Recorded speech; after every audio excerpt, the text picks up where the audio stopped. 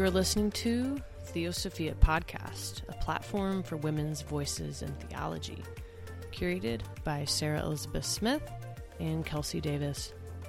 Be sure to check out our Patreon page at patreon.com/Theosophia and consider supporting this labor of love project for women's empowerment. Before we jump into this week's episode, y'all, I wanted to share that my home state has been experiencing some extreme weather conditions these last 24 hours, and I just wanted to ask for your thoughts and prayers and good vibes for us during these rough months. Most of the state, it seems, either canceled school or work yesterday, and I got out early so folks get home and near their safe places. And I'm so thankful that our weather folks can predict this stuff so much earlier now so folks can prepare. So Oklahoma and the other Tornado Alley states keep staying weather aware during these storm seasons. In podcast news, Kelsey and I will be doing a live podcast at Wild Goose Festival this summer. I believe we are going to be interviewing someone awesome on Friday, July 12th. And for those of you who don't know about the Wild Goose Festival, it's a 4-day spirit, justice, music, and arts festival. It's a transformational, experiential place where all are welcome. So it's like Burning Man for progressive Christians. It takes place every summer in Hot Springs, North Carolina, which is about 45 minutes northwest of Asheville, North Carolina.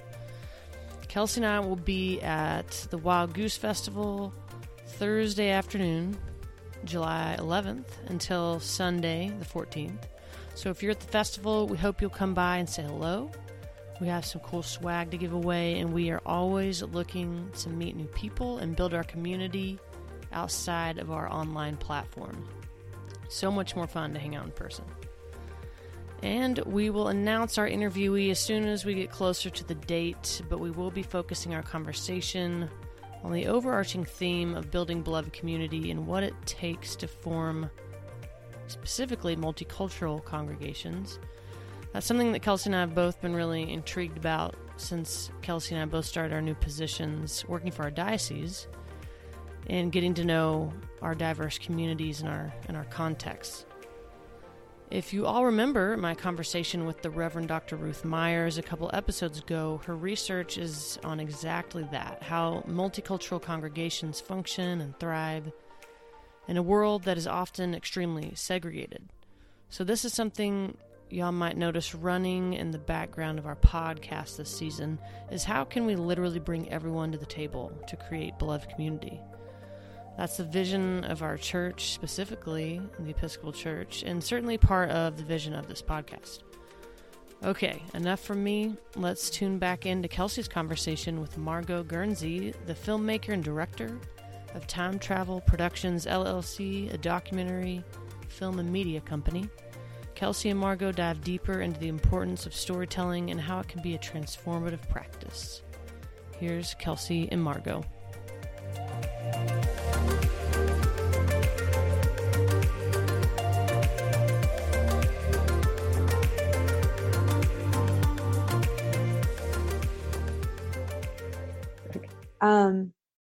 And then there's another film that's out right now, right? Councilwoman, that you've worked on. You want to say anything about Councilwoman, just for our listeners to know what's going on there? Yeah, sure. Yeah. So you can read more about it at councilwomanfilm.com. It's a film about a good friend of mine who I know from my union organizing days. She's a hotel housekeeper, continues to work as a full-time hotel housekeeper, and she's also a city councilor in Providence, Rhode Island. And we started filming when she won her seat on the city council. And that film, to me, was always about how our politicians are rarely working people. So people, and most of America are working people, but politicians rarely have that experience of living paycheck to paycheck, punching in and out of a job, cleaning toilets. And she, I knew that from when she was elected, I knew she would keep her job at the hotel because the city council is paid very little. And so having that experience of cleaning hotel rooms all day and then changing out of a uniform and putting on a suit and going across the city hall and making public policy decisions That was always at the core of why we started making the film. So what would that experience be like for Carmen? And the film follows her first 4 years in office. So check it out. Wow. Yeah, I can't wait to watch it. That sounds pretty amazing. So you've worked on amazing projects. You're working on amazing projects. And you mentioned earlier in the episode that listening and deep listening is so much a part of what you do. And when we talk about patriarchal constructs and white supremacy and these forces really that have caused a ton of violence to a lot of people, listening is probably not a value of a white supremacist system, right? So to lift up listening is actually to dismantle that and to offer something different. So I'm wondering if you can just expound a little bit on how you listen to others, and it sounds like allow yourself to be transformed by what you hear, which is an art. So what's your wisdom for us who want to be good listeners and want to be transformed by other people's stories? I'm glad that you brought us back to this. I think at its core, that is what I do, or what I strive to do. I think that an important part of listening is being present and having the intention of being present. And I think that's hard. It's probably always been hard. I think it's even harder now because we live very full lives, and we live lives with easy access to electronics, which can make our lives even fuller because things happen very quickly. But I think it's mostly about being present, and it's also about appreciating silence. I think magic can happen in silence. I think we underestimate that by feeling like we need to fill silence. As a filmmaker, there's always also the element of making sure you're asking the right questions, because people want to answer the questions you ask. So if you ask the wrong, even I'm doing that with you in this interview. I'm listening to your question and making sure I'm trying to answer it. And so asking the wrong questions as a filmmaker can have a dire consequence because you might get the wrong story. But I think listening is also a practice. You can never be good enough at it. And in filmmaking, there's another layer, because there's the presence of listening in person to the people you're filming.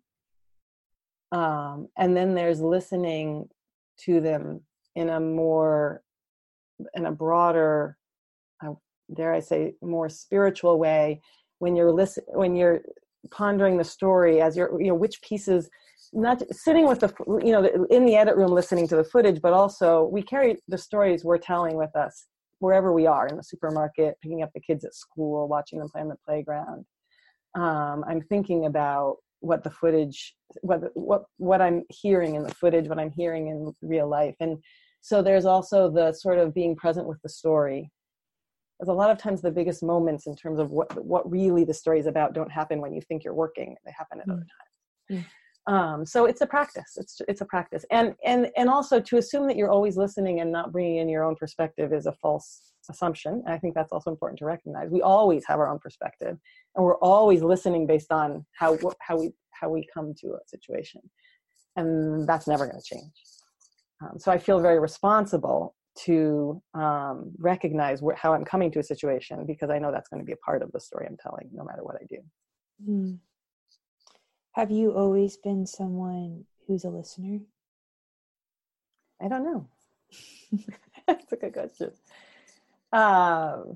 It is true that as a union organizer, I was trained to listen. But I don't know if that's how I started thinking about this. Mm-hmm. Mm-hmm. I ask because, like you just said, we bring ourselves while we're listening, right? And there's a joke that in my younger days, my friends used to call me an intense talker. So I just had a lot that I needed to get out, and I was always talking at everyone. And so in, my later young adult years, I've tried this to be more diligent about practicing listening. Because I think, as a Christian, at least, I identify as a Christian, that, in the Hebrew Bible, it's "Hear, O Israel," right? And constantly in the Gospels, we hear God speaking into the story of listen to him, listen to Jesus. And I just recently finished reading a book called Jesus is the Question, and where the author talks about how Jesus asked about 300 questions, was asked about 180, and arguably, depending on which theologian you're asking, answered less than 10 questions. And so if we think about the Jesus movement and the life of Christ, as he was moving through the world, he was asking almost 100 times more questions than he was offering any answers. And so I think there's this profound art of what you've just described, of not only what does it mean to listen, but to formulate a good question. And that maybe, in story exchange, that's the practice, is what are we drawing out, and what are we inviting each other into sharing by the questions that we're asking, which is pretty beautiful. So I wonder, before we sort of wrap up our time together, if there's any leftover wisdom that you want to make sure that we hear, Margot. You're an amazing woman, and you're doing an amazing thing, and just want to be sure that our listeners get to hear whatever you want to share with the world. One other thing I got thinking about when reading the questions you had sent to me for this interview was the value, how much we underestimate the value of stories in our lives. I think that children engage with stories at a very high level because stories help them understand the world, or help them ask more questions about the world that they're learning about. And I think as adults, we don't realize the extent to which we tell stories about ourselves as a way to identify ourselves and as a way to understand the world around us. But we're telling ourselves stories every day. And whether it's about, and in some ways, sometimes they're destructive. It's about an interaction we had that frustrated us, and then we tell ourselves a story about it. And the way we choose to tell the story about what happened affects our emotions and how we feel for the rest of the day. And we can try to change the story we tell about it if we are practicing that. And then in a much bigger sense, and this brings us back to the film a little bit, as a country, we tell ourselves stories about who we are. And we participate in those narratives to differing extents, depending on who we are. But I think, one reason for putting so much of my time now into this film is because I really believe that the ordinations in the Episcopal Church that happened in the 70s should be a part of the story we're telling about ourselves, because they were transformational and they're also inspiring. And it's a project, I think, for listeners to understand. Documentary filmmaking, when it's independent, so meaning not supported by any of the number of platforms that you could all name right now, is a long process. And so it's a long process for obvious reasons that have to do with funds. And it's also a long process because we work with small teams. And I think that there's advantages to working with small teams that are small teams that are very collaborative. So there's an advantage to that, in that I think at the end of the day, the story is richer, because you aren't making quick decisions to meet some broadcasters' very quick deadline. the story is richer, but it is, and then it also is there's also this process of the different stages of fundraising. So all of that to say is this is a film that's very much in production. You'll hear more about it in the online universe in coming months, but you will probably not see a finished film for a couple of years. So that's something to keep in mind. Beautiful. Well, what I heard and what you just shared about the power of story is the way that, we inherit sort of different cultural constructs into, our greater society, and our different cultures are sort of shaping who we are and how we understand ourselves. And so there's this tension between an inherited narrative and then also the story that maybe we need to be true, right? And that creative tension actually is what I hear you saying, worth examining. What am I being told, and what story am I telling? And that when we allow ourselves to be vulnerable to those realities, something really beautiful can emerge from that. And so I wonder, as we close our time together, for our listeners, what story or what stories have you inherited? What is society telling you that you should be, or what your narrative is? And what story do you want to be creating and shaping? And so that question, and then also, what are the stories you haven't heard yet? I hear that from what you're sharing with Polly Marie, and how hearing Polly's story transformed, your perspective. It transformed my perspective. So what are the stories we haven't encountered yet that we need to go hear? So I'll leave our podcast listeners with those questions. And thank you, Margot, so much for your time. It's been a joy to be with you. That was beautifully stated, and it's really been a pleasure to be with you as well. Thank you, Kelsey. Thank you.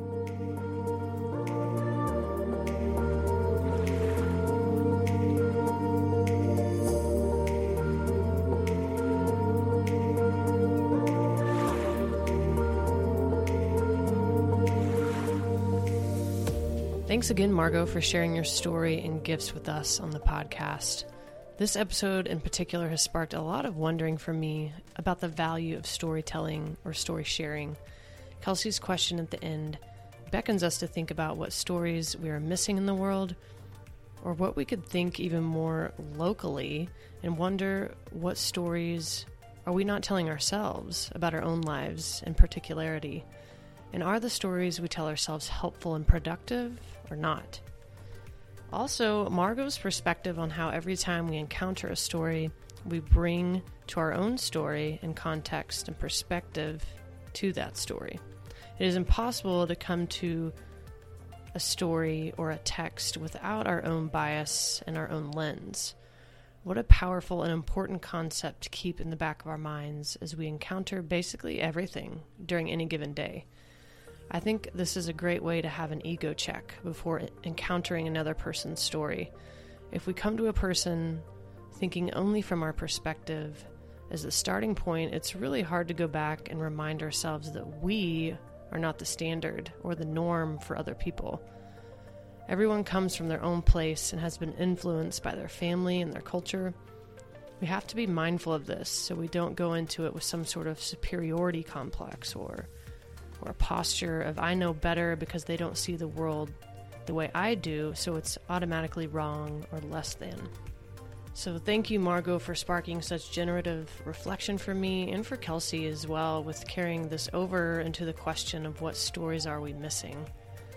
After editing these interviews, Kelsey and I decided that next week we were going to sit down and mull over these questions together that Margot brought up for us about the importance of story and storytelling. We couldn't let it go, so thank you, Margot, for inspiring us and challenging us to think more deeply about the type of work you do and how we all use these concepts in some way in our lives every day. So join us next week, y'all, for Kelsey and I's conversation about stories as a hermeneutical posture, or in other words, as a way in which we discern our worlds. As always, be sure to stay in touch with us on social media and visit our Patreon page and consider supporting the Theosophia podcast. We'll see y'all next week. Peace.